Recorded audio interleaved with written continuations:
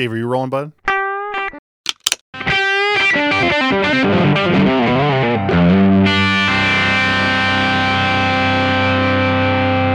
right, well, let's do this thing. This is Gearbuds Podcast, episode 101. I had to change that. I almost said 100 again because I'm an idiot. And here we are. We're super excited. I'm Henry. We've got Dave on the phone. Hey. And I am just super stoked because we've been trying to get this sorted out for a little bit here, and we finally have him here for you, joining us all the way from Denmark, Mr. Tor Mogensen. Thank you so much for being with us, man. Thanks so much for inviting me to do this. I'm a big podcast fan in general, so it's an honor to be part of this. Oh, great. Thank you. It's an honor to have you on. For those who don't recognize this, just ultimately distinctive voice, in my opinion, Tor currently is one of the absolute gurus over at Universal Audio. I'm sure you also know him from his work for years with TC Electronic and just being just one of those people that you see demoing stuff on the internet forever and doing an amazing job at it. Also, and definitely another thing that I want to talk about as we get into this is an amazing guitar player in the band World War V as well. So a lot of stuff that we got to talk about here. Hell yeah. I as a metal fan myself, there are some things I want to get into there. So much to talk about. Thank you so much for being here with us.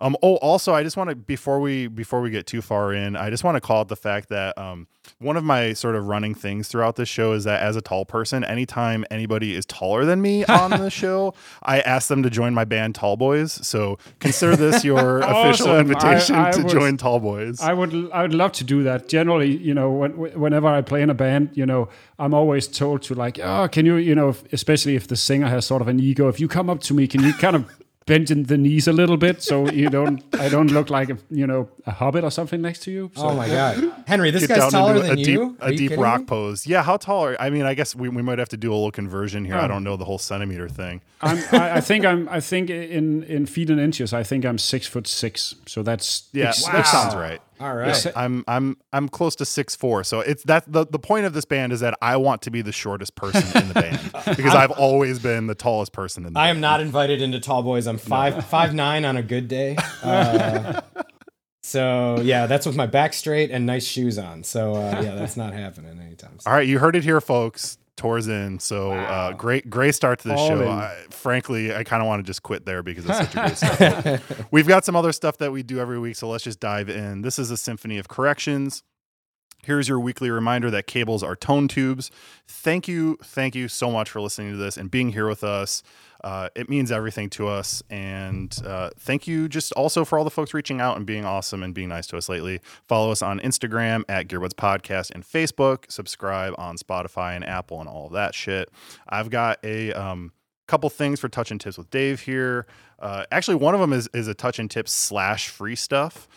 First one, here's a little tip for you. I don't know if you know this or not, folks, but I might blow some people's minds here. For those of you that have Gmail, which is presumably like 90% of the people listening to this, did you know that dots, like periods, in email addresses for Gmail do fuck all? They literally do nothing.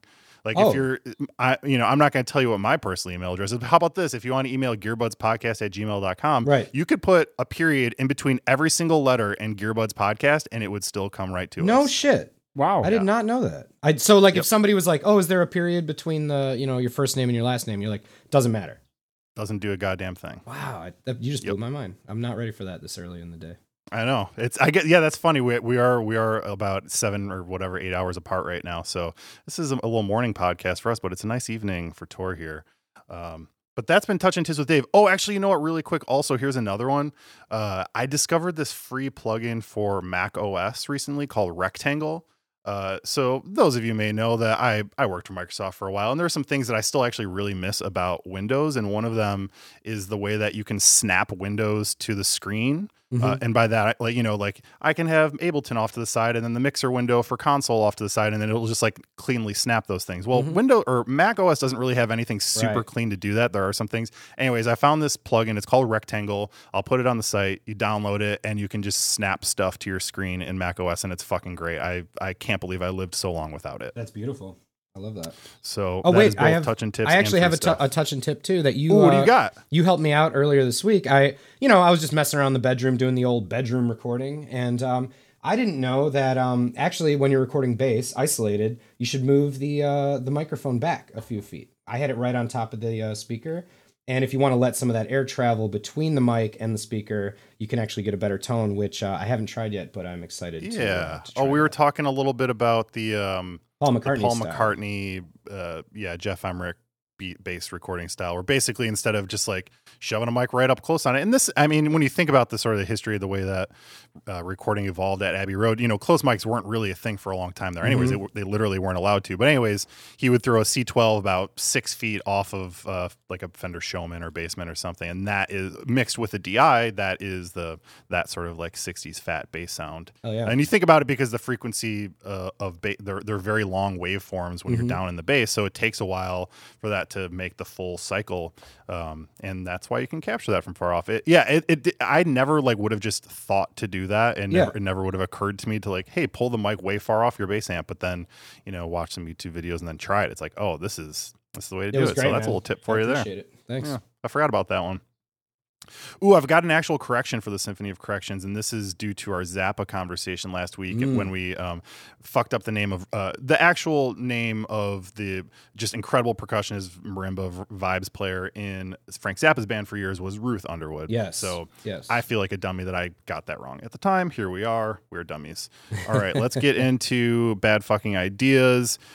You know what? Actually, I have to start. This is amazing. I have to start with a good fucking idea this week because I have to thank one of our listeners. So as our loyal listeners have known that I've been on this kind of like fairly recent but dedicated quest with these old DoD pedals. The Dodfather. Where I have been christened the Dodfather. And I'm, they're just this really cool era of like American made sort of affordable pedals. And I've just been really getting into them. Anyways, one of our listeners, and I cleared it with him. He's okay with me to give his name and all that sort of stuff. Emmett Pavey from Chelsea in Quebec, Canada, reached out and was like, "Hey man, I've got this old DoD pedal. It's just been sort of like sitting in a drawer that I don't use. Do you want it?" And so he actually sent me an 80s DoD DFX 91 digital sampler delay pedal, and I'm holding it in my hands right now. Of course, like I offered to give him money and everything for it. I'm not a total asshole, but he was just like, "No, I want you to have it. Wow. Thanks for doing the show." And that is honestly he wrote me this handwritten note, and it's just one of the nicest things, like the coolest things that ever happened to me and would just come from this show. So I really want to say thank you to Emmett. You're fucking awesome. And if you find yourself in Chelsea, Quebec, up in Canada, and need to get some sort of cafe type food, visit Cafe Palmiere. I don't speak French, so I'm hoping I said that correctly.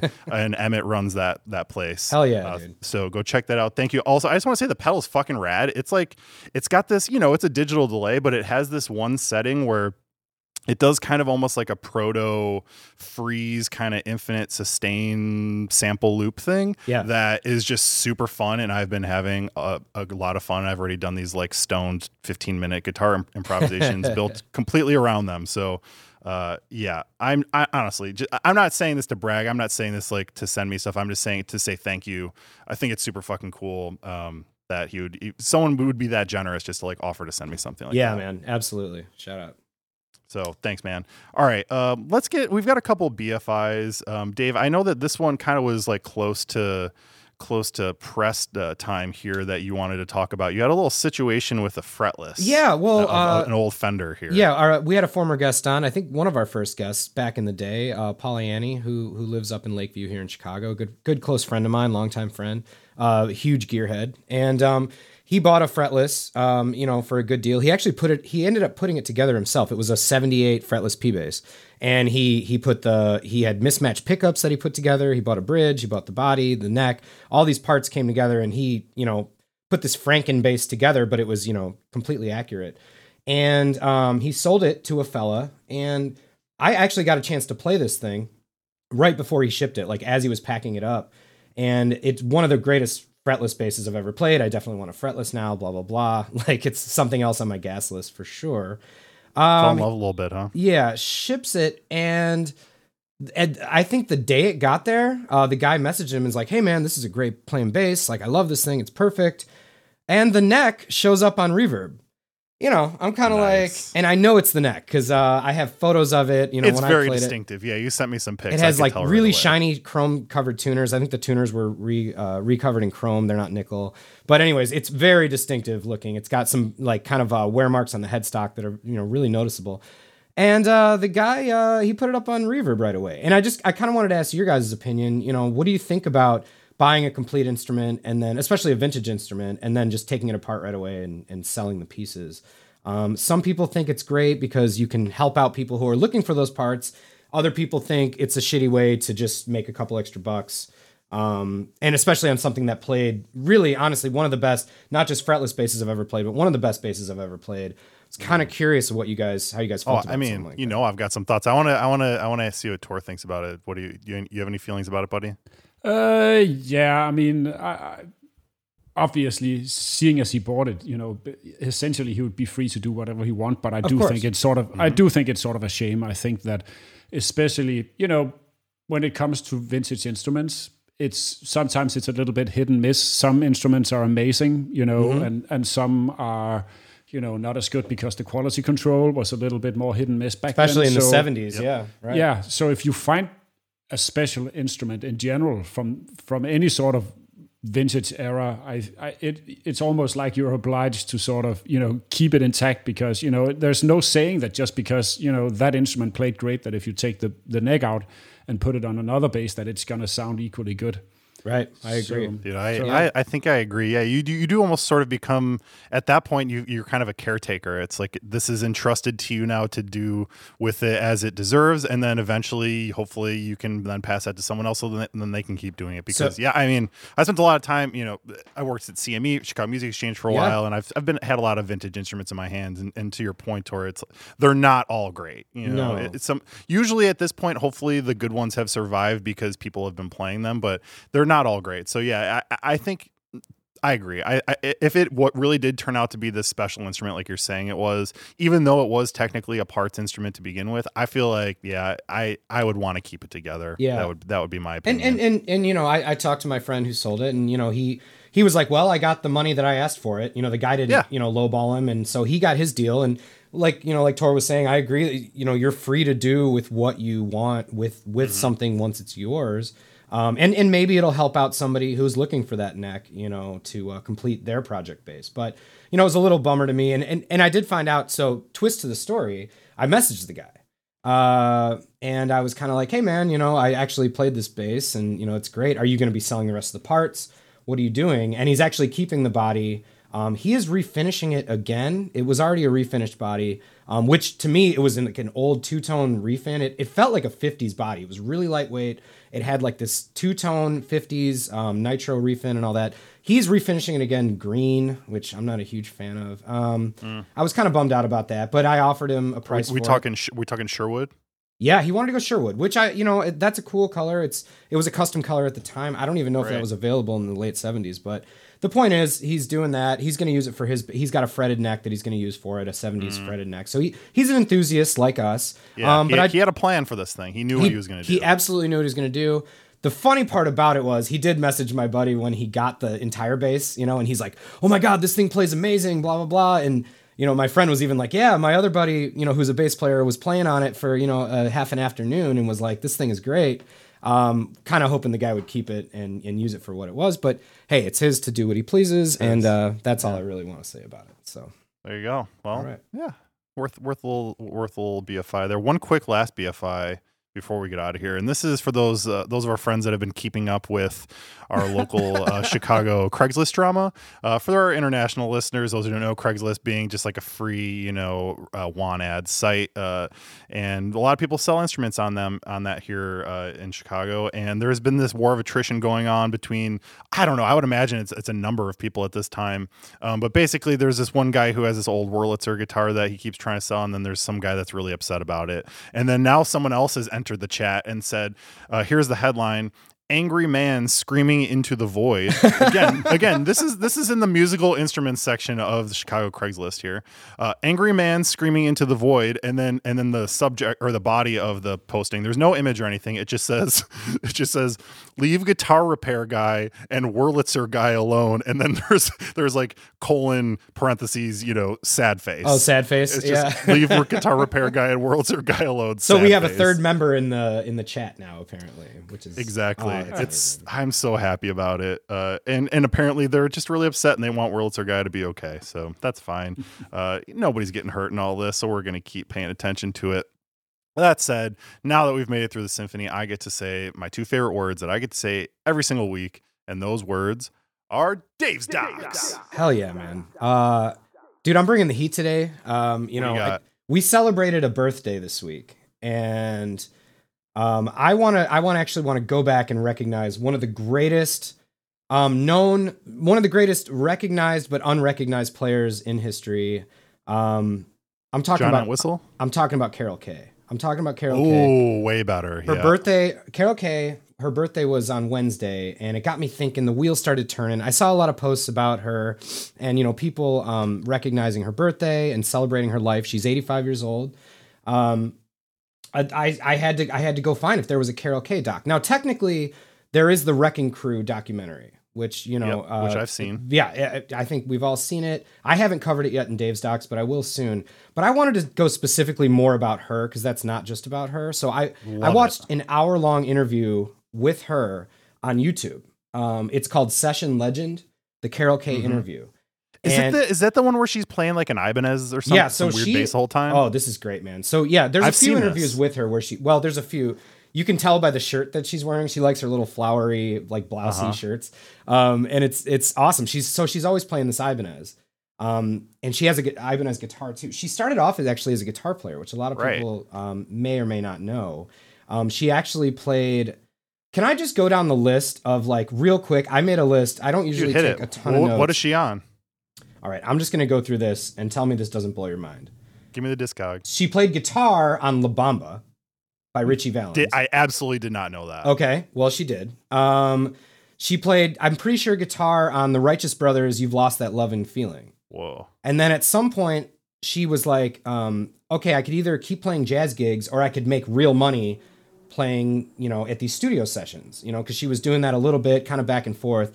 Well, one day she showed up and the bass player didn't show up, and they just hand her the bass, and they're like, "Here you go, you're gonna play bass today." And she's like, "Okay." And ready for this? I'm gonna read you a few. She played on "Summertime," which is a jazz standard by Sam Cooke, that famous recording. Mm-hmm. She played on "Bernadette" and "Sugar by Honey Bunch" by the Four Tops. Bernadette's my jam, dude. She played. I almost just started roostering just hearing the word Bernadette. Bernadette is like the chord progression in that song. It just does something to me, man. I love it. Holy shit. I Was Made to Love Her by Stevie Wonder. I'm pretty sure the whole album, actually, which is one of my favorite albums of all time. It's one of the first albums I ever bought. Nancy Sinatra, These Boots Are Made for Walking. Oh my God. She played Last Train to Clarksville by the Monkees. She played on Feelin' Alright, which is a super funky bass line on Joe Cocker. Ray Charles, she played on America the Beautiful, which I know she did a lot of work with Ray Charles. She played The Beat Goes On by Sonny and Cher. You're going to like this one, Henry. She played on Zappa's album Freak Out. She's the bass player on Freak Out? No, she's the 12-string guitar player on Freak Out. Holy shit. Dude, she is a monster player. And she played on the Mission Impossible theme song. So, I wanted to shout out Carol Kay today, man, because I posted a video on Facebook. A lot of people posted some stuff. I don't think people really take a step back and realize what a badass woman this lady was, and just what an insane musician she was. Dude, I can tell you're really fired up about this. I love it. Are you going to talk about the Gene Simmons thing?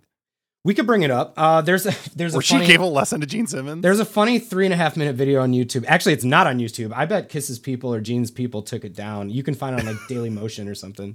But it's a video of her trying to show Gene Simmons how a specific bass line that she played for a song. And she ends up literally giving him a lesson, and it gives me anxiety to watch because it reminds me of when I was, somebody was better than me trying to show me how to play something. And by the way, this isn't a young Gene Simmons. He's like, he's clearly in his 50s or 60s at this point. And, and it's not the video's from, a couple of years ago, I think. And he's trying to fumble around on this bass, trying to play it. And she's like, no, you're doing it wrong, which I thought was great. She just reminds me of this great, like an old grandma. I just, I love her, man. I think she's got such a personality. It really comes through in this documentary. I will say this too, by the way. She shits on Fender a lot. Going back to the, I was going to ask, wasn't she a P-bass player? Well, so obviously for the recordings, for the studio recordings back at Motown and all that stuff, they just they had a P-bass, or she had to have a P-bass for those sessions because that was the sound, and that was kind of the only bass that was really the studio quality bass back then. And so she played a Fender P-bass.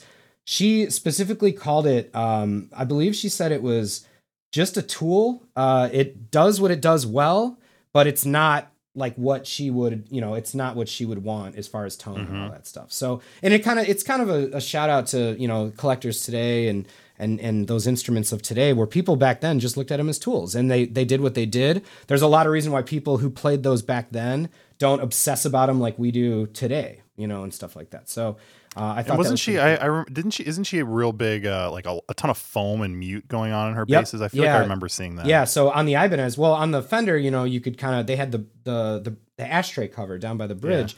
Yeah. The original ashtrays had a piece of foam in there, and so when you would screw that on, you would actually get more of a muted sound. She has like masking tape over the bridge on that Ibanez she's playing in the video in this documentary, and she's it helps. She has a sponge or something like underneath the tape, but you just see this kind of crude masking tape all over the bottom of her bass, and that's a sound though. And she's got the flat wound tone, the flat wound strings. She talks about it in the doc. And I will say this one last thing. It's just an interview, but it really is like she gives some lessons in the interview.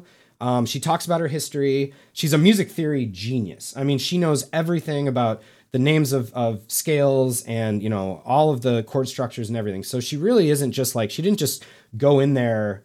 She works in that mindset of like, she's not just jamming. She's thinking about the mathematics of, scales and the language of music and all that stuff. And during the doc, she actually is playing guitar and bass through the whole thing. So check it out. Watch this lady rip it up. I think the movie came out probably 10 years ago, I would guess. So this 75, 80-year-old lady is just tearing it up on all these classic bass lines that you love. I forgot to mention she also played most famously on Good Vibrations by the Beach Boys, which is one of the greatest bass lines of all time. Nice. So she's a monster. Carol Kay, this one's for you, man. Shout out. Dude, what's your totally arbitrarily ranked, no real scale ranking of this? No real scale ranking. I'm giving it a 4.5 out of 5 gold records because I know she made a shitload of them. So it's hands down a really cool interview. Check it out. It's on YouTube. It won't take much to find it. Share that shit up on the old Facebook group. I'm going to. I shared a shortened version of it the other day for her birthday. I kind of just to celebrate, but I'll share the entire thing. It's like an hour long, so it's not a long watch or anything, and it's great. Check it out. Oh no, I'm quite sure I've seen that before, and I'm going to watch it again. Because, absolutely, man. She is. One, it just, if you're not smiling ear to ear through like the whole thing, then you might not have a soul. I don't know. I don't think so. I don't know. Do you have a soul, Dave? I do. I have it, and it just came out through that description. I sold mine to a dude in like, I don't know. I was probably like 10 or 11. I don't think I ever got it back. So, probably explains a lot. Anyways, all right. That's been Dave's Docs. Good one, dude. Let us turn our attention to our guest, and the way we like to do that is through a segment we call a couple two tree randos, where I just hit you, Tor, with a couple two true rando questions here. So let's do it. If you could swap places with any band member of any band, past or present, living or dead, doesn't matter your talent or theirs, who would that be and why? I would swap with George Harrison in the Beatles, because hell yeah, Beatles is my favorite band of all time, and I think that they made the basically the best songs ever, and I would have loved to. I mean, it would have been crazy to think to be a part of that, but I just would like to be a fly on the wall, during writing sessions and in the studio of them creating what to me is the best music ever created. So that would be my pick. And if I mostly play a certain style of guitar, but with that said, I absolutely love George Harrison's playing, and actually being able to play something like that hopefully I wouldn't ruin it with like senseless noodling over Hey Jude or something like that. But, that would be, you know, that would be crazy. That would definitely be my pick. Yeah, you dial up some crazy delay on the Starlight or something and throw that on there. That's a good one. No, I like that, but because it's tough. It's like, well, yeah, I want to be George, but also I don't want George's music to no longer exist. So I don't want to just like blink that out of existence. By the way, Henry, I might add, and Tor, kudos to you. You answered right away. We've asked this question to a lot of guests, and they're like, shit. Like, oh shit. Yeah, how do I answer that? He knew right away who it was. So cheers to you, man. All right. Let's keep this going here.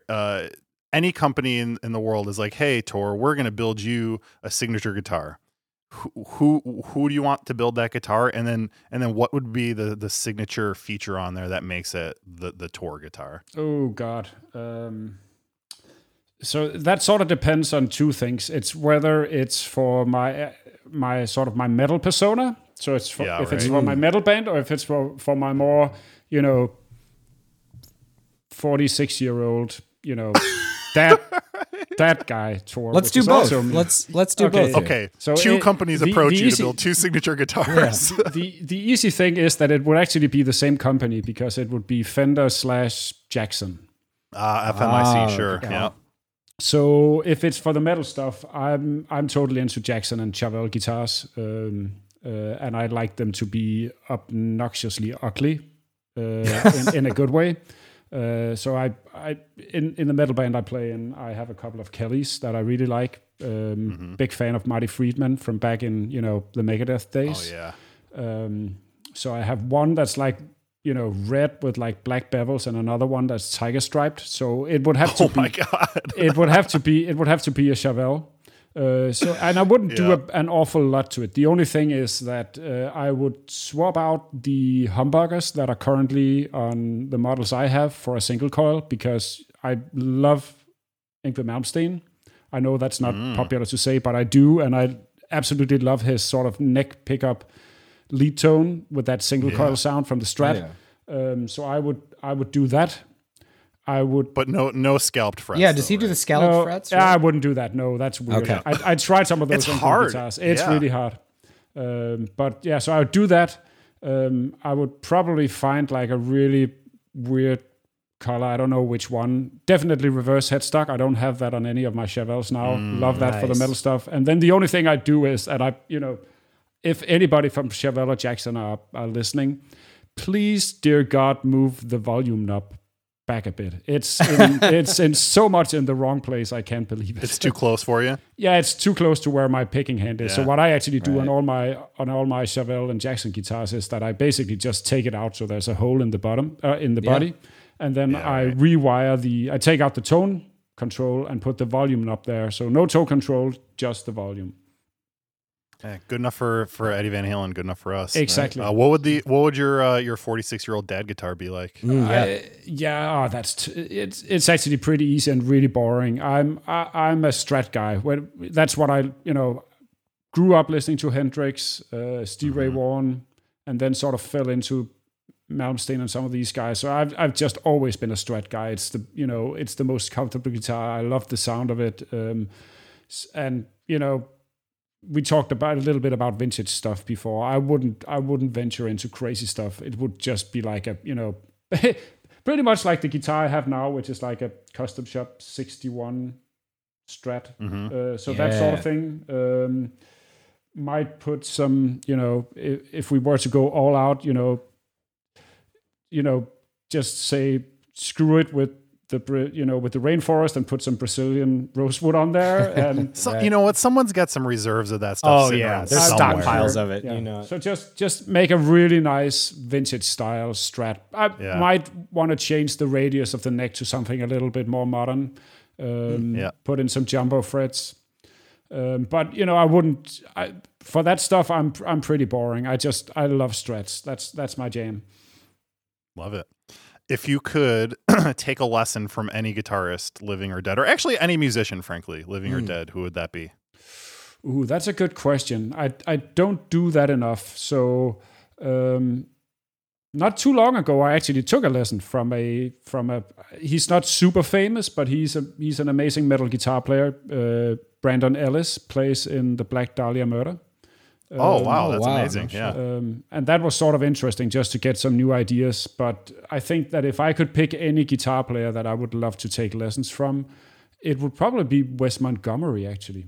Really? Those octave single note just lines. In general. So I really like listening to jazz. And not too long ago, I inherited this amazing jazz guitar from my uncle, who was a great guitar player. And I sort of feel like I can get through the chords and stuff, but I'm definitely not a jazz solo guitar player.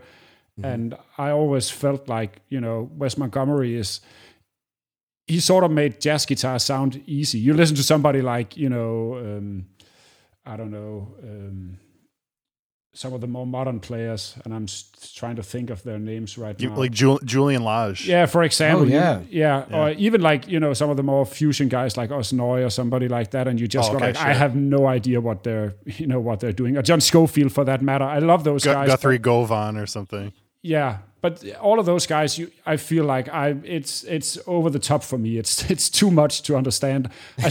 I have this idea in my head that Wes Montgomery could actually teach me how to be a decent jazz player with a limited, without having to know every single, chord variation and every single arpeggio and every single, Mm-hmm. So that would probably be my all time. I think, for the rock and metal stuff in general, I've done that so much that even though there's, I'm by no means claiming to know everything, I can typically, if I hear somebody, I can typically sort of pick up what's happening. Yeah, right. And it's more a matter of if I had the talent mainly, and if I had the time, I could sort of get to a point where I could play something vaguely similar. With jazz guitar, I'm like, I have no idea.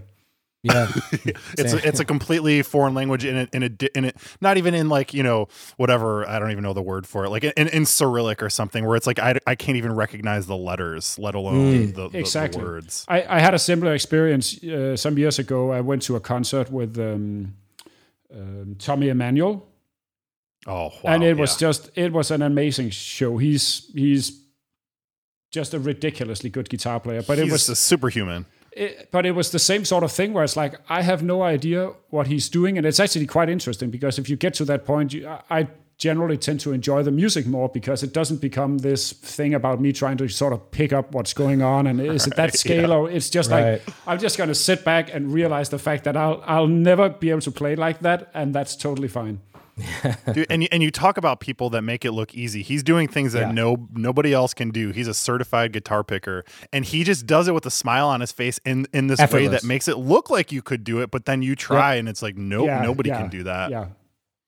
Well, that's a good one. All right, so this question actually comes from our previous guest, confusingly, Henry also Brown.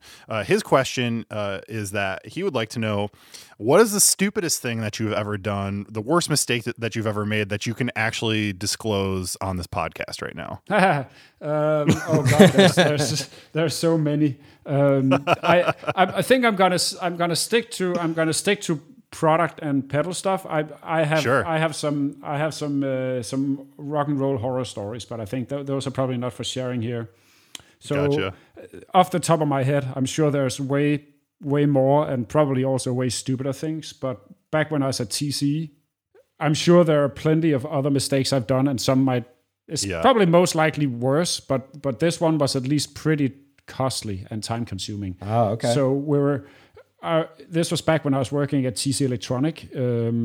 And we're doing a new pedal in this series. It's a while ago, and the series was called the Nova pedals. And after some of these pedals came out, we were supposed to do a couple of other ones. And to save some time, I copied the original spec from the pedals to a new sheet to basically have the spec for the new pedal come up. Right. And the only thing I didn't think about was that the original pedal that I copied the spec from was sort of aluminum colored, and that meant that the silk screen on top of the pedal was spec'd as black. And the new pedal that I was working on was supposed to be black anodized. So when I did the copy, and sent it over to the subcontractor in China. They got the spec saying that this is going to be a black pedal with black silk screen on it. Right. And we got the first 10,000 they didn't top send colors a sample back, and it or was anything. they just went for it, black on black. Wow.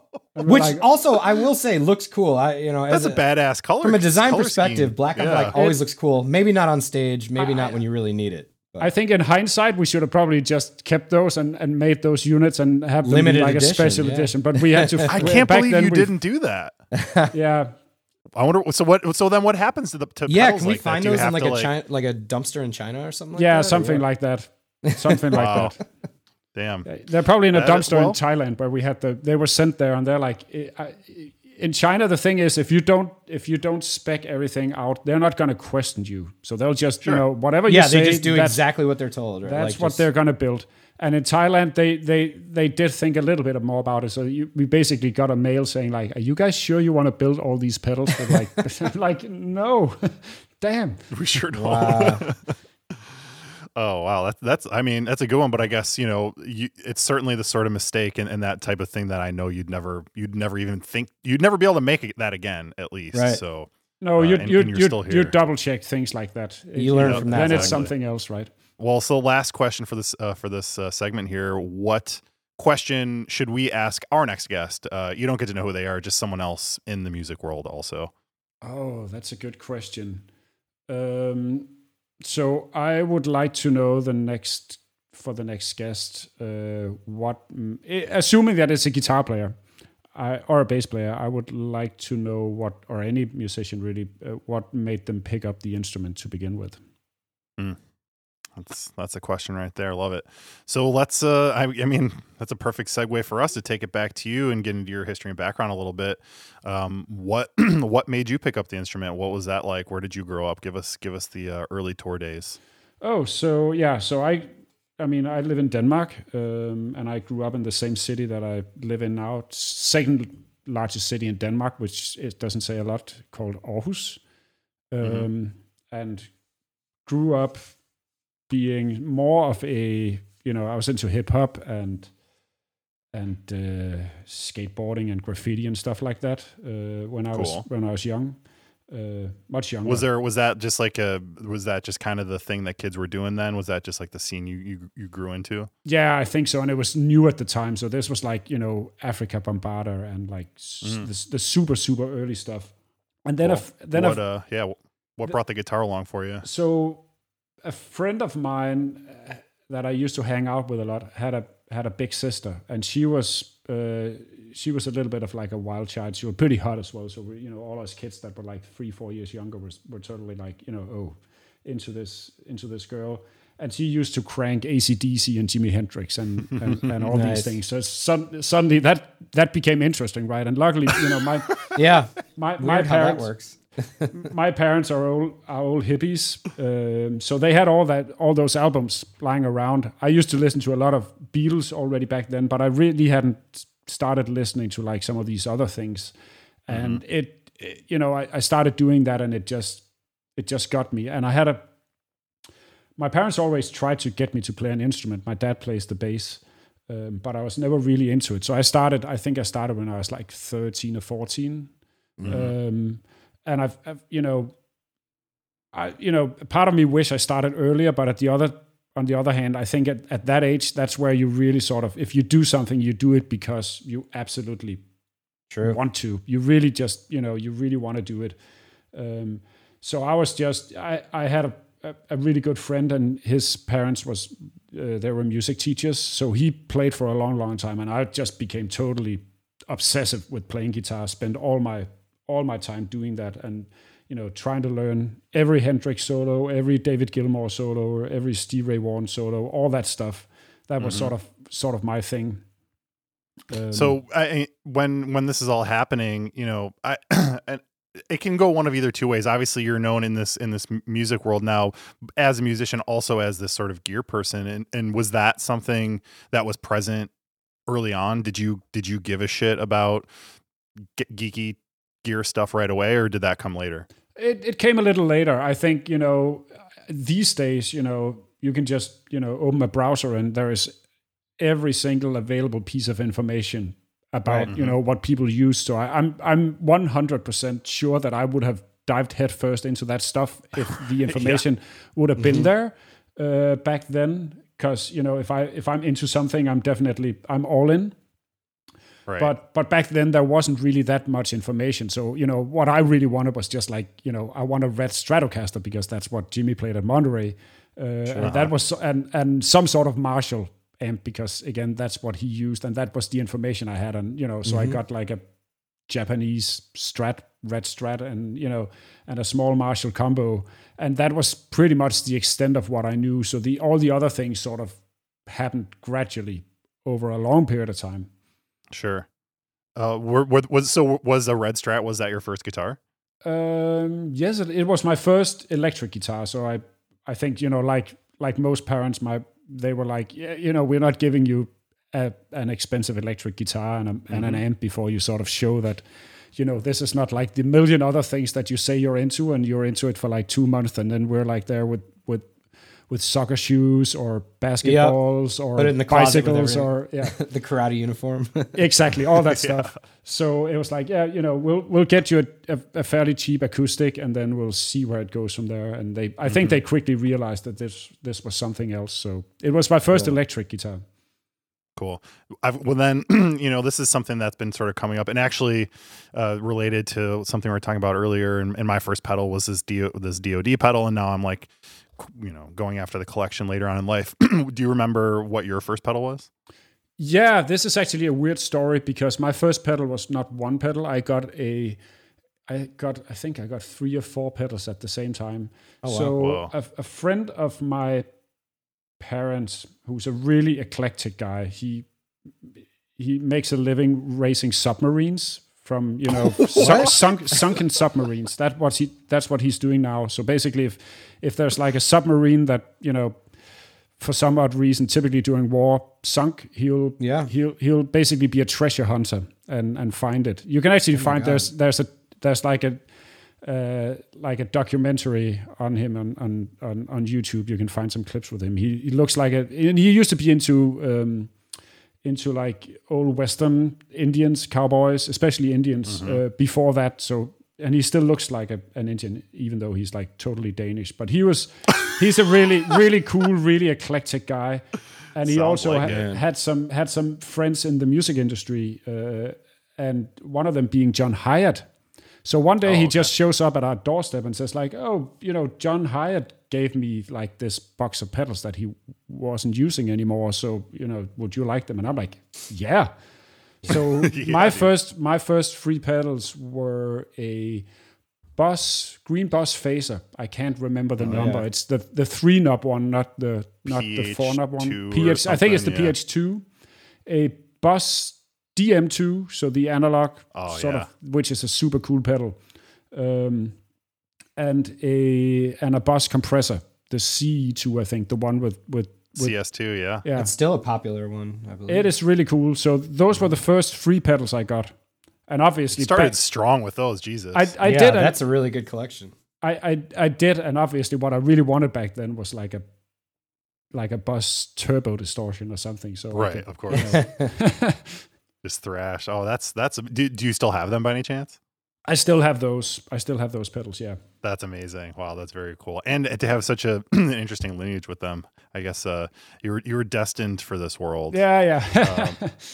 So, what was the sort of like? What was the step? Did you start immediately start playing in bands, like putting all that stuff together? How did you sort of amp up your, no pun intended, amp up your musical path, your journey that you're on? When I started playing and I wanted to learn, I never took lessons. So what I did was I bought speaking of Beatles again, there's, at least in Denmark, there's this big, thick red book with every single Beatles song, and it just had like, the chord progressions for those. Mm-hmm. And because I know every single Beatles song, that was literally like the perfect... Dave, are you like being arrested right now? Oh, there's definitely a fire truck going by. I apologize. That was hilarious. So because I know all those Beatles songs by heart, it was pretty easy to I would just pick the easiest ones, find the ones with like 2 or 3 chords, go through those and add more and more to sort my repertoire of Beatles songs. And then over time started doing stuff. And then when I started playing in, not in bands as such, more like, playing in like the high school band and playing at like the Christmas party and things like that, different like top 40 stuff. And then when I finished high school, I really got into playing in bands. That was right when grunge happened, and I was like heavily into Nirvana, Alice in Chains, Soundgarden, all those bands, and also like more of the funk heavy stuff with Red Hot Chili Peppers and Fishbone.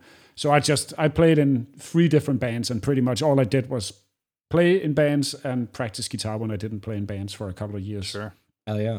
How did that transition then into becoming this TC Electronic gear person that everyone knows on the internet? How did that, where did that sort of, how did you lead into that? That's a long story. So at some point I'll see if I can make it fairly short. So, we've got all the time in the world, my friend. Take your time. This is a podcast. We're not recording a tape here.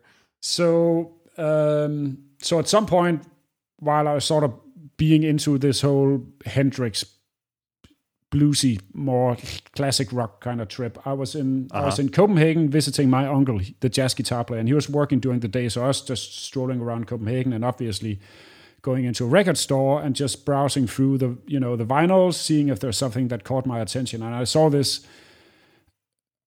cover of this crazy looking guy with long hair and like weird clothes on, and a 7-string guitar, and it was the Steve Vai Passion and Warfare album. And the thing that's sort of weird was that I was listening so much to that sort of 60s era music that I'd never really paid attention to Eddie Van Halen or any of the guys that sort of came after Jimmy and sort of like was the next step. So I bought that album just sheerly from the look of it, and I put that on. So I sort of missed this sort of gradual increase from Jimi Hendrix up to like, 80s shredding. It's a big leap to Steve Vai. It was it blew my mind to a point where it's like, this is the most ridiculously cool thing I've ever heard. And I need to be able to, if not play as good, I need to, do my very best to play that sort of stuff. So I just immersed myself in, from there, it quickly became aware of like Yngwie Malmsteen, Satriani, all these guys. Sure. And just immersed myself in that sort of shreddy guitar playing to the point where, playing like 40s bands and, suddenly I'd throw in like crazy tapping solos in like a Virgin by Madonna and things, the singer would look at you angry and, so everyone turns around like, all right, bro. So the next thing that happened was then that, becoming sort of semi-proficient at playing that sort of stuff, and obviously not really being able to play that sort of style with, in the bands I play. And it sort of caught the attention of some local metal bands because, that sort of style of playing is accepted in that style of music. So I got some offers to join a few different bands. And then I joined this fairly popular band in Denmark at the time, a death metal band called Ildispost. And death metal at that point wasn't really my thing, but I learned to love it. So I did that at the same time I started studying at university. So I have a master's degree in philosophy of all things. And directly applicable to what we're talking about. Yeah, right totally. Now, So my plan was actually, have the music as a hobby and then, study philosophy and become a philosopher teacher at the local university. But by the end of it, after I finished my master's thesis, I didn't want to do that anymore. So any sort of washed up musician in my hometown has one place to go, and that is TC Electronic, because TC Electronic is located in the same city. So, after I sort of figured out that I didn't want to, work as a teacher, I applied for a job there, and they had an opening as a web developer, a webmaster there, and I that was right in the beginning of like when all companies had to have a web page, right? And I just on the side for fun, I started dabbling in coding HTML and like crude JavaScript and like early Flash stuff. And that was before, these days you have to be, really good at it, and you have to have a proper education to really get a job in that sort of. Sure. But back then it was like, oh my God, you can code HTML. That's like that's enough of a job. Oh yeah, you know what a header and body tag is? You're hired. Yeah, you're hired. Yeah. So I got hired to do that, and I actually did that at TC for 5-6 years. No kidding. I did not know that. So that was my first job at TC. Yeah. And then at some point, TC back then was really more of a studio company than a guitar company. Sure. So they were known for doing like the rack, 19-inch rack products for studios. 2290, all that kind of stuff. Yeah, M5000, the Finalizer, all that stuff. But it became pretty apparent at some point that market was going away towards plugins and towards more home recording instead of, super high-end studios buying this stuff. So even though TC were, probably the number one company in the world for that sort of stuff, it was like we're still number one in a business that's slowly shrinking away to next to nothing. So sure.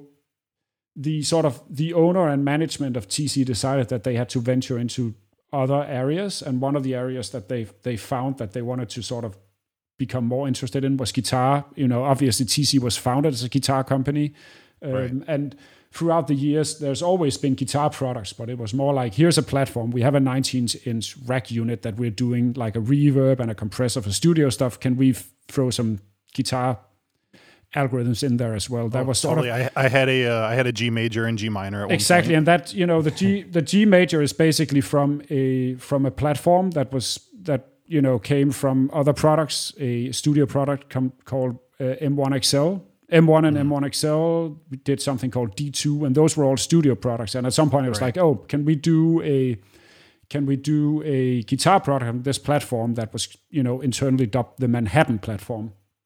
And, somebody did that. That was before my time. But then it was decided that, let's go seriously into guitar. And because I have a tendency not to, say I think that's why, I don't know, but I say what I think, and I am pretty opinionated when it comes to stuff like that. The head of the product management department asked me to, if I was interested in basically transitioning from doing the web stuff to doing this, and that was a dream come true. That was like, I couldn't believe that. So obviously, I jumped that. So I did that for, I think, 11 years. So I was at TC for close to 16 years. So I did the web stuff for close to 5 years, and then I did product management for around 11 years. And, during that time, for people who don't know what I did there, I worked on G System. It just came out when I started in that job, but I did a lot of the software updates and stuff for that. And then I did the Nova series is me, the Toneprint stuff, Polytune, Ditto Looper. Those were sort of the products. I can't. In my notes here, I'm so glad you just said that, because I can't read the words Ditto Looper and not hear them in your voice. I wish you could see my notes right now, because I have that on here. It's just I read those words and it is in Tor's voice.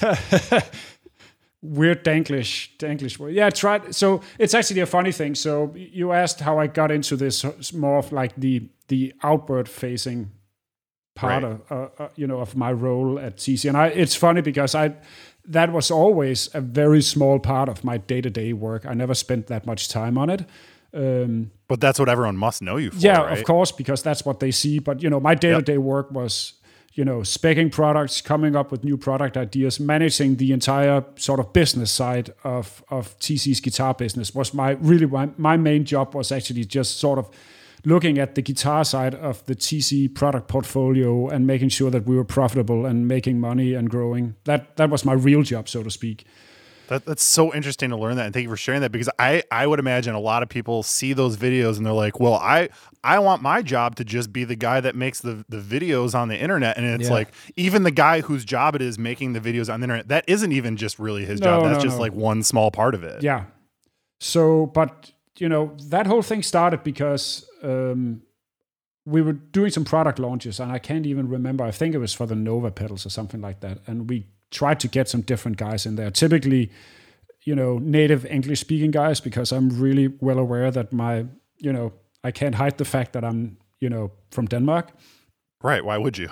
but I felt like, that would be it wouldn't sell the products probably if there was somebody that wasn't native speaking. So I tried to get all these different guys. And they were great. They were great players, and they could certainly sort of sell the message.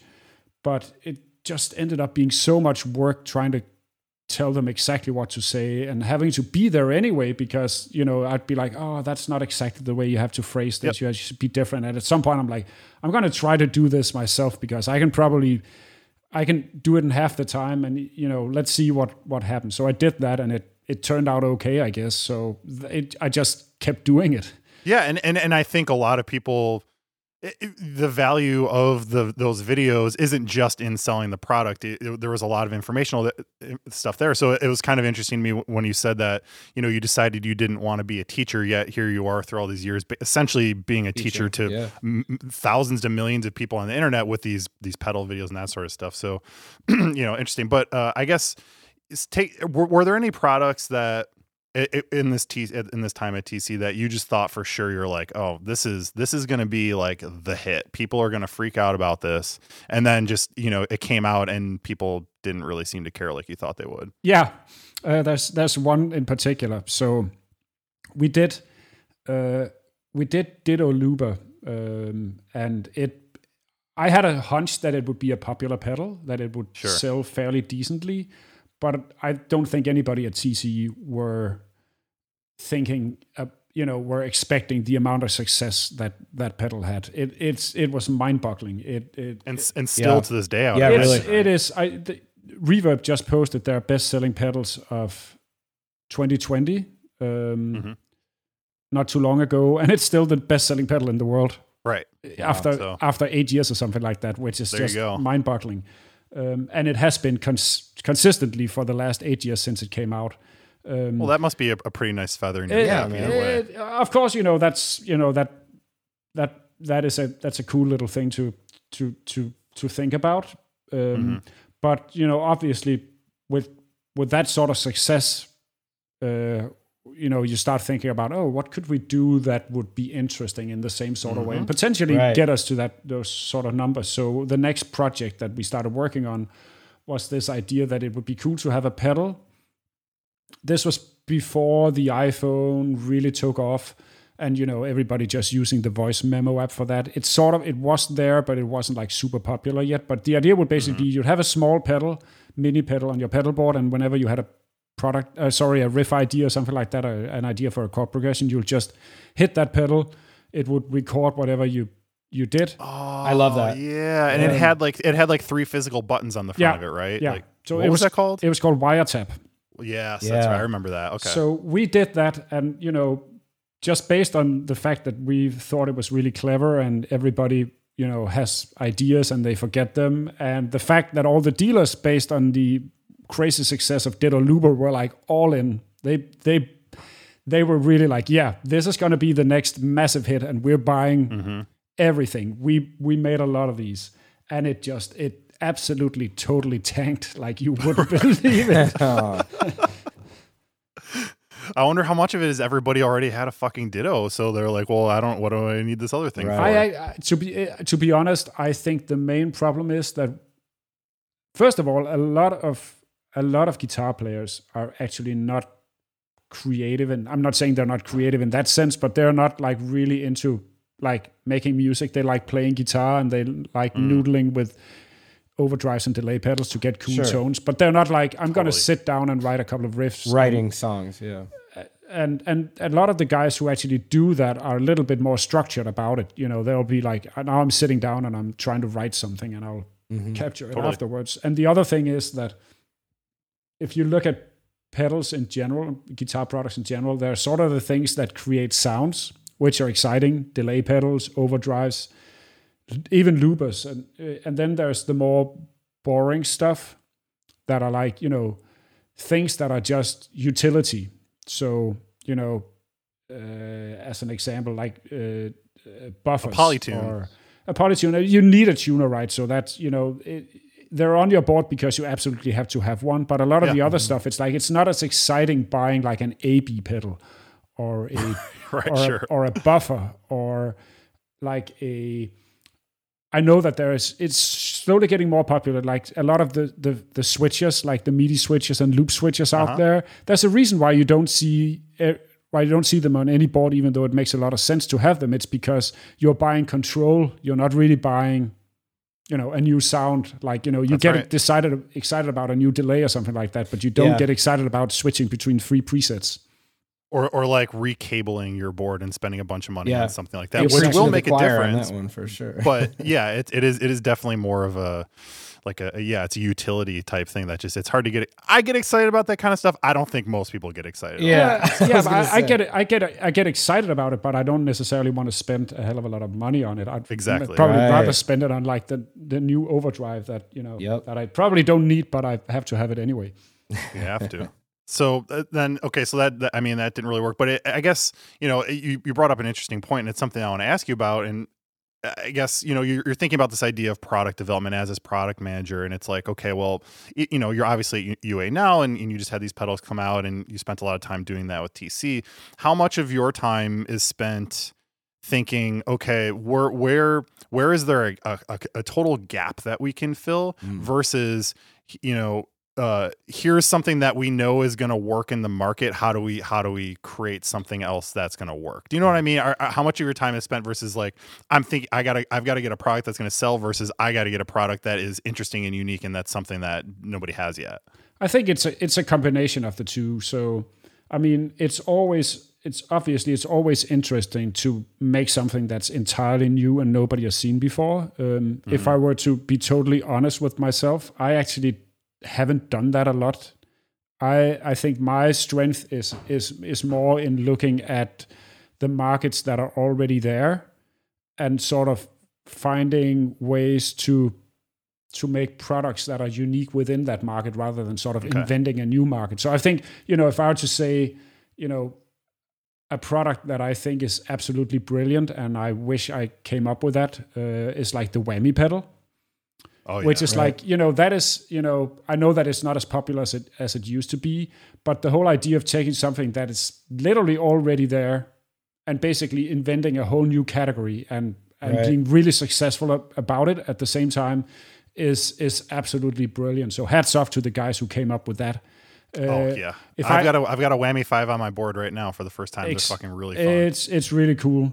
So if I think of sort of my career as somebody who comes up with products, if you look at Polytune, which was the first product I did that was really successful. Yeah, I've also got one of those on my board. It's not like tuners hadn't been invented before. So this was more a matter of saying, what can we do something with tuners that hadn't already been done? Can we do something cool and different? Yeah.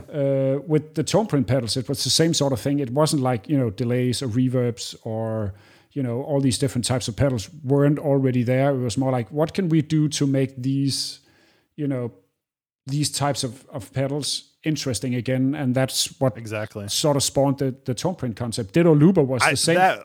Go tone print. I've got to say, tone print is when you were talking about this idea of taking a thing and then maybe sort of revolutionizing it or adding something that wasn't there. That was what jumped in my brain, because I mean, that is such a cool feature that I had a flashback on my board for a long time, and then I loved doing that. And just like, because I also found that I feel like even people that owned those pedals didn't always know that you could point your fucking phone at your guitar and change it. So I loved doing that to people. Be like, wait, check this out. I'm going to make my guitar sound like a 14.4 modem for a second, and then now all of a sudden I've got Steve Vai's delay preset in my pedal. Right. And I think even with Ditto Looper, it's totally different, but it was the same idea of back then. Loopers were these pretty expensive pedals that had a lot of features and built-in drum machines and all this stuff. And sort of the new thing or the different way of thinking about it was just strip all that away and make something that's really, really easy and simple to use. So I think that's my strength, and that's what I do at UA today more than anything, is sort of saying, okay, so what is the strength of the company? And obviously, UA is known for making, arguably the best emulations of classic vintage gear around. And it's like you're hearing it on this podcast right now, folks. Yep. Every one of our episodes, in fact, has been done with Universal Audio gear. So and I think that it's just so the idea with these new UA effects pedals is sort of saying what actually happens if a company comes along and just says, we're not going to make any compromises whatsoever on basically just nailing these classic sounds that all guitar players know and love. Because I've been in this business for a long time, and I know I can't speak for every other company, but I definitely know a few of them, and I know that even though you want to make the best possible products you can, there's also always some considerations and some compromises you have to do. There's a familiarity there, right?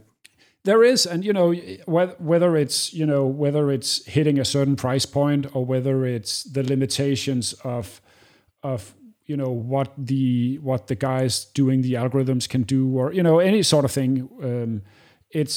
There's always these constraints that you work within as a product guy, and coming to UA.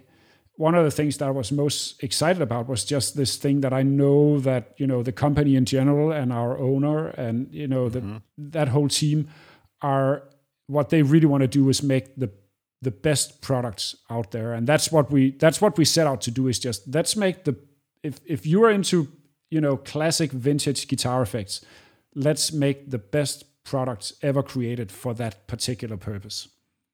Wow. And so far early reviews seem to say that you have done that. And I do want to talk about those pedals quite a bit.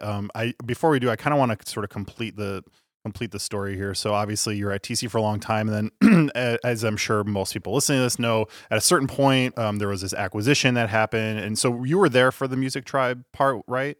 Yeah, I was there for 3-4 years, I think. Was that a big change culturally for you in the company? What was that like for you as this TC guy to have then now been acquired and have this big company kind of come in and take over, however that went? It was a big change, and one thing to sort of keep in mind is that TC wasn't a small company before that either. So even though the TC Electronic as the brand and that company was around 160 people or something. So not small by any means. No, not at all. Obviously not the size of Roland or some of these really Yamaha, but not a small company. And at the same time, TC actually was part of a bigger group of companies. TC Electronic was the original company, but the group of 3 owners actually acquired some other companies. So TC Electronic was actually part of TC Group, which owned TC Helicon, which is the vocal effects company that's based in Canada. They owned Tannoy, loudspeaker company from England, Scotland. Sure. Labgruppen, which is a touring and install power amp company from Sweden. Let me see, I'm probably forgetting a company. Well, in any case, they owned some different companies that were all part of this group. So in total, I think we were around 1,000 people. So it wasn't a small company. Right. But obviously, going from that and then being acquired by Music Tribe and Behringer was a major change. First of all, because that company is much bigger, and also because TC Electronic was sort of the hub of this whole group of companies back when, before it got acquired, and then suddenly TC became a satellite for a bigger company that's based half the time in China and halfway in Manila at that point in the Philippines. So it was a big change. Was that, obviously I'm sure it must have played some part, but was it just kind of time for you to move to UA? Was it just the right opportunity? Like what kind of made you decide to make that move and jump over to Universal Audio? There's a couple of reasons, and obviously, I hope you guys can appreciate that I can't sort of course divulge every single. I'm not trying to muckrake at all. No, please don't think that. Let's for being politically correct, let's say that the vision that Music Tribe and Behringer in general have for the customer types that they want to target mainly, and the way that they want to do it didn't sort of match exactly with how I thought that TC was sort of, the TC brand should be. Sure, yeah. So and it makes sense. It would make sense that you would have very strong opinions about that. Definitely had for it. So, and that's totally fair. I mean, Uli Berenger bought TC Group with all the companies, so he's has every right to do whatever he sees fit with the company. My only right is to decide whether I want to work there anymore or not. Right, of course. And with that said, so I have to say that was a big part of the decision. I absolutely loved working at TC during what I sort of consider the golden years. I have a bunch of friends still, that I still hang out with. You guys should check that out. Very good friend of mine who managed the bass, our bass products, our bass amps. Oh man, Morten started a really cool bass dealership right next door from where I live called Bass Buddha. And we hang out with a couple of the marketing guys. They come down there pretty much every day. It's a blast to still hang around with those guys. I can't wait until Dave starts sending me all these bass Buddha links. Well, I didn't want to like detract too much, but I did want to just say like the digital the TC like digital bass amps that they created. I have guys who are vintage gearheads for years, and they swear by those things. And they're like a tiny little. They're all digital, right? Like they are. Yeah, and they sound fantastic. So I just wanted to shout those out while we had you on, man, because that's a great product. Thanks, and again, that's all my buddy Morten's work.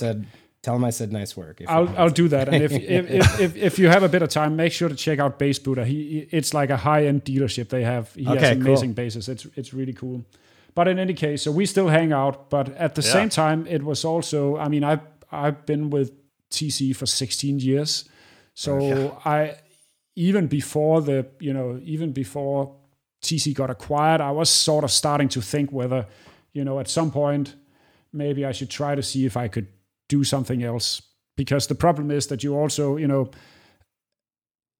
if I lived in California or something like that, there would be a ton of different options for me to work in, of course, in the music industry, because there's so many companies based around that area.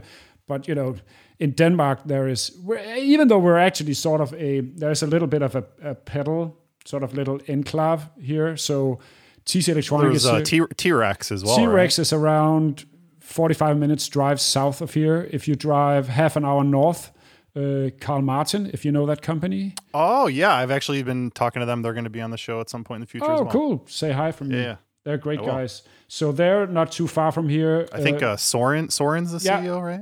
Yeah, exactly. Cool. There's a small company called Emma. They do a really cool. Oh yeah. Okay, so they're Combobulator, yeah. Yeah, so the guy who makes those pedals actually has his other job is he has a guitar store right in the middle of the city. Oh, no kidding! I didn't know that. So he does that on the side, or the pedals on the side. I don't know what he considers the most important thing, but he does both things actually.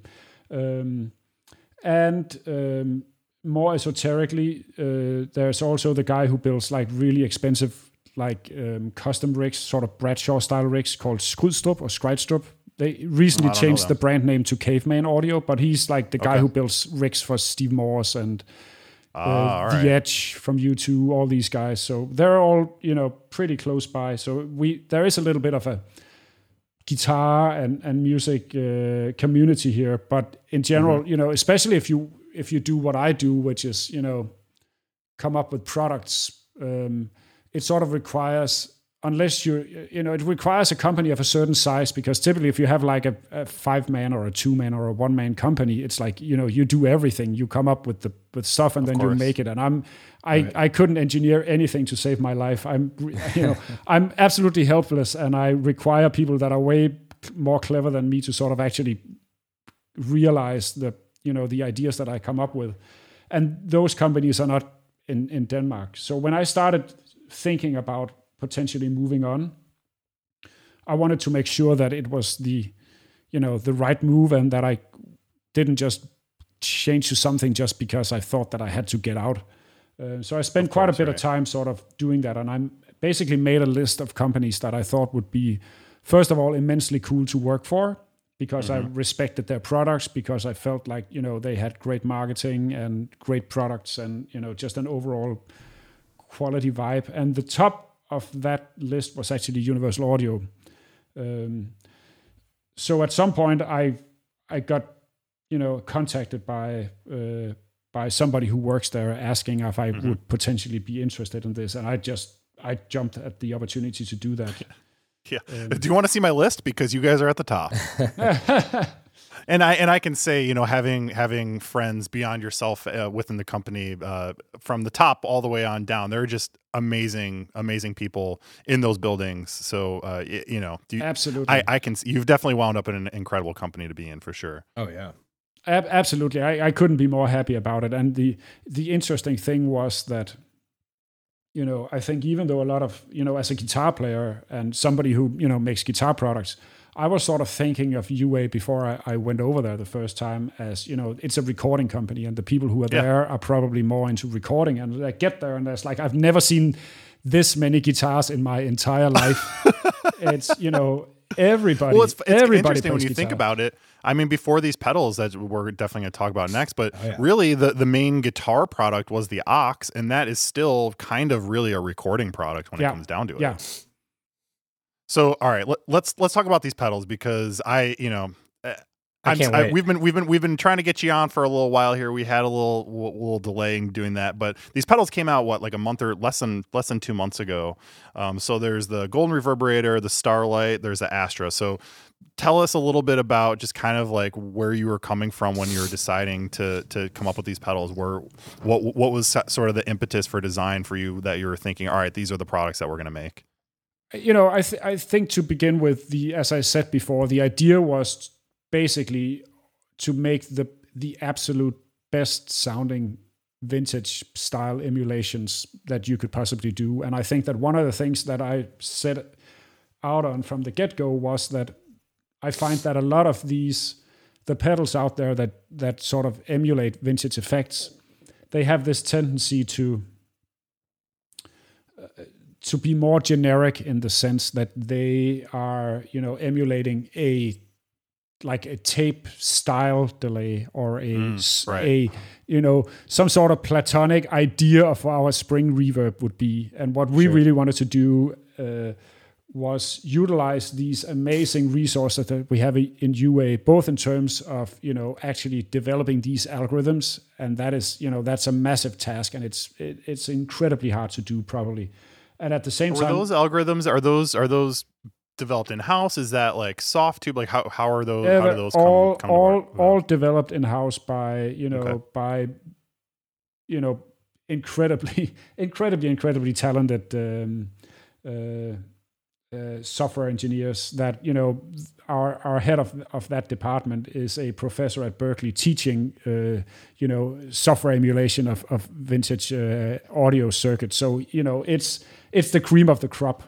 Right. And I was going to say too, I mean, when you think about these things that you're emulating or however you want to describe it, it's not like these are just like easy analog circuits. You're talking about tube spring, you're talking about tape, and then you're talking about this like these Bucket Brigade chips that they're not easy to emulate. So it's like, not only did you decide to make these sort of like digital emulations of analog things, you chose very difficult, specific things. Yeah. And I think I'd like to underline what you said about specific, because that's one of the things that I really wanted to achieve here, was that we didn't want to emulate just sort of a generic spring. We wanted to emulate a specific spring, and not just a specific spring from sort of a range of amplifiers, in this case, if we're talking spring, but no, we actually wanted to cherry pick the very best. We talked about that before with vintage guitars, right? It's like you get some that are great and you get some that are not as great.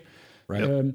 We spent immense amount of time going through tons of tape echoes, literally having, I think we had around 50 to 60 spring tanks that we auditioned. That's awesome. That must have been some fun research and development. It was some fun research, and that was the other. And I think that's the other thing to keep in mind, or sort of that I really wanted to utilize when doing these pedals, is that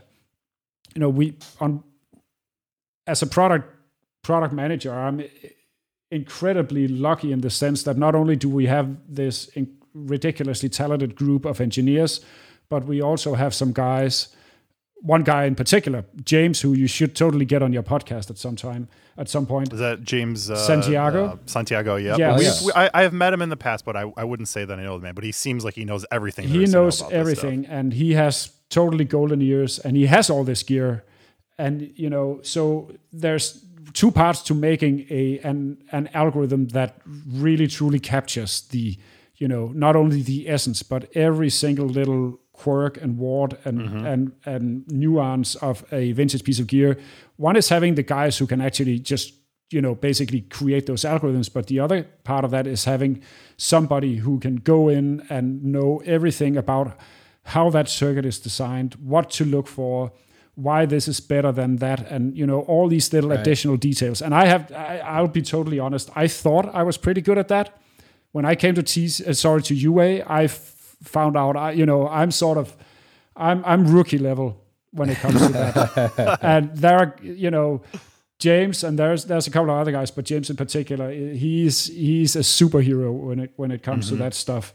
And so being able to have somebody who not only knows vintage gear, but actually owns all the equipment, and really having spent the time to go down a rabbit hole so deep that you wouldn't believe it, to really figure out what works and what doesn't work, what to look for, and being able to communicate that to the algo engineers is a unique opportunity, and that made for the quality of the pedals that as you can probably tell, I'm insanely proud of these products. Right. And so that was really the goal to begin with.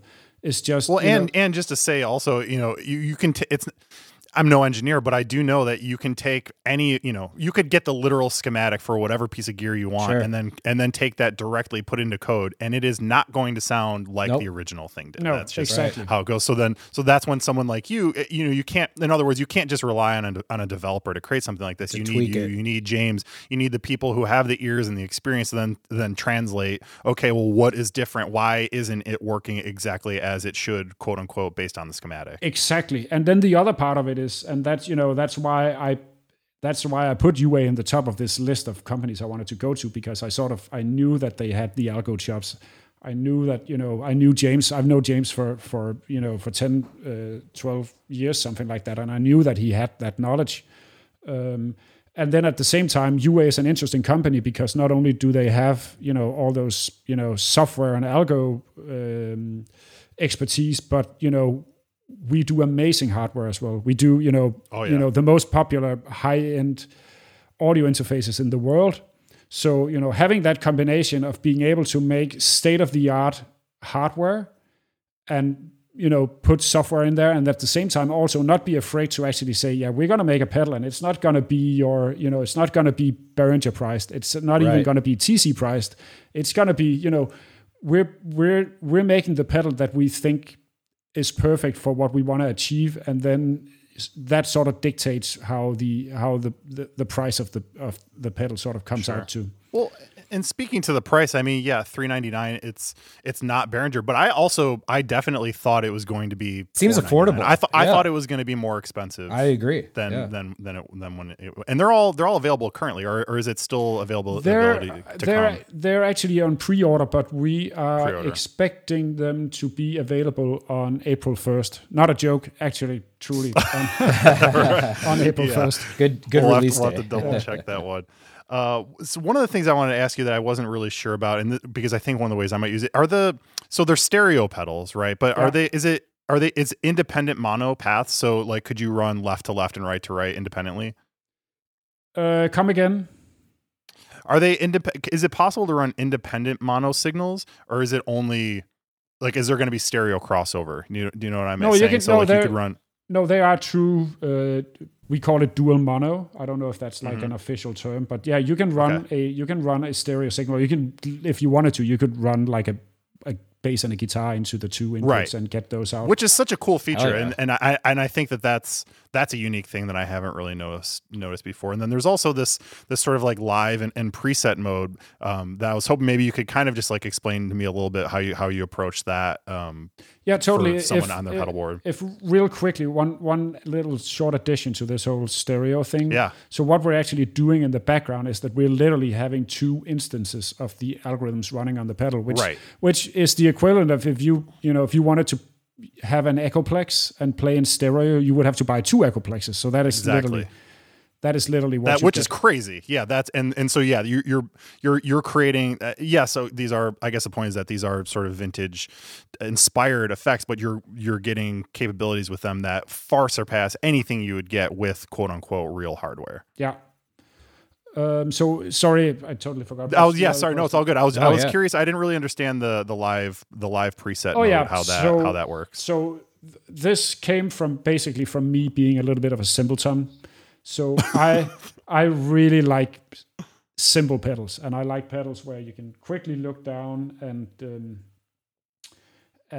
see where the knobs are, and that's the sound you get. And if you tweak a knob, that's the sound you get. And I've owned pedals in the past where they were more preset based. Totally. Especially pedals where it's all presets, and I really dislike the idea that I can never sort of fully trust the knobs.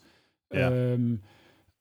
So I wanted to, on one hand, I wanted to make sure that, the pedals had this sort of classic, it sounds really digital and everything. When you say what you see is what you get, I just sort of think it like a classic pedal. You have a mode where it's just like, you turn the pedal on, and wherever the knobs are, that's the sound you get. And we call that live. Exactly. Sure. We call that live mode. All right. That makes sense. So it's literally when you're in live mode, which is turning on and off the left foot switch on either of the pedals. That's, wherever the knobs are, that's the sound you get, and that's the sound you hear. But at the same time, we were also aware of the fact that, there are free amazing algorithms, 4 or even 5 if you register the pedals, because you get a couple of extra effects if you do that. But there is an awful lot of extra sounds in these pedals, and some cool ones. Are you approaching it as a platform like that, where there might be further things that you could add or subtract in the future?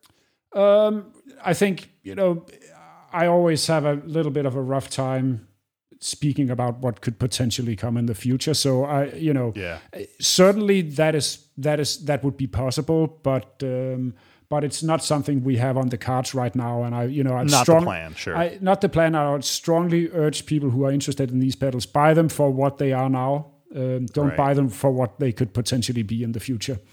And don't get me wrong, I'm not trying to say that they need to be anything more in the future. Right.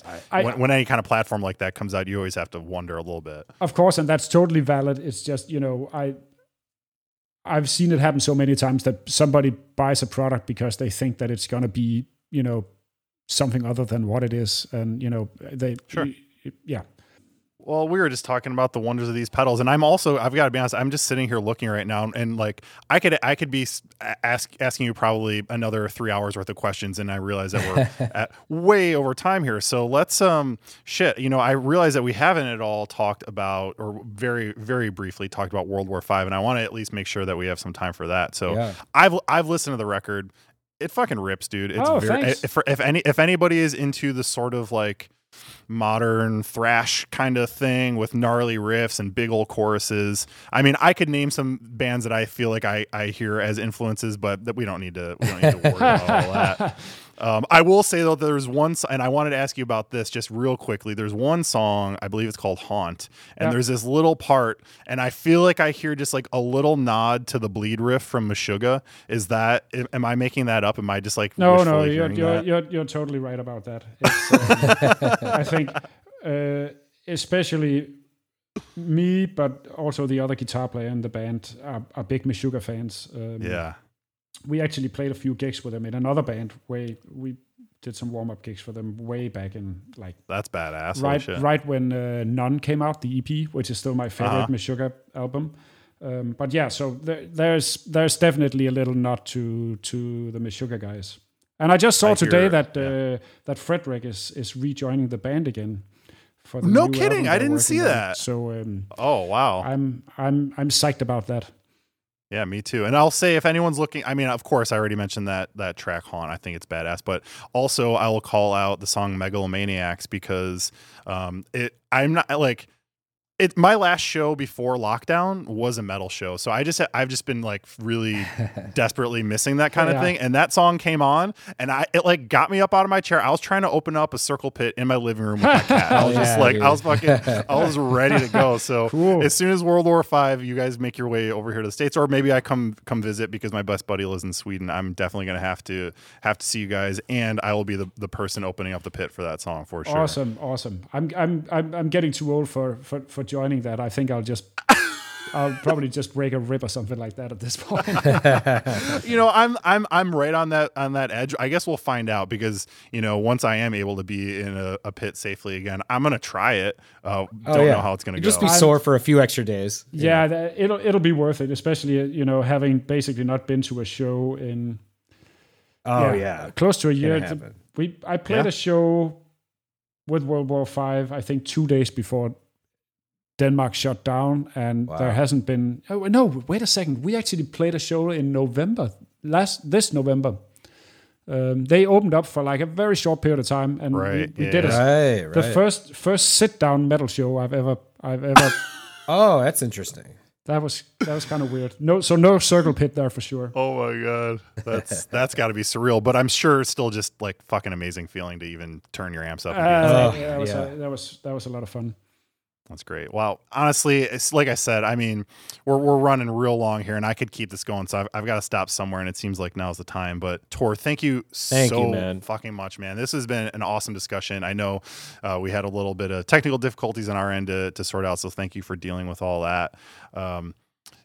Obviously, people know Universal Audio. Where would you send them on the internet to go check out your stuff, to go check out these new pedals? Like, where are some places that our listeners should go to take a look? So obviously a good place to start would be uaudio.com for Universal Audio. Everything in there, right on the front page, you'll see links to the pedals. And we literally just a few days ago, we launched the product pages. So there'll be some videos, and there's also links to other guys. So if you want to see, here's some more of the pedals from not the UA marketing machine, but somebody else. I mean, Andertons, I know my buddies at Chicago Music Exchange. Chicago Music put out. Well. Andy at Reverb did something. Yep. There's a ton of cool videos out there already, and more to come for sure. If anybody want to hear old school, fresh death metal, they could check out World War V. We're on pretty much all your typical streaming services, and you can buy CDs and vinyl if you're into that stuff as well. Damn right. That was so good, Tor. Thank you so much. Honestly, it's been an honor having you on. Great job just talking us through everything, and I really appreciate your honesty and candor with all this stuff too. So and thanks so much for having me. It's been a pleasure to be part of this. Oh, absolutely. You're more than welcome. You're welcome to come back anytime. Absolutely. If you've made it this far in the episode, I'm sure you have, because it's been a good one. You know what? Go make some music. Exactly.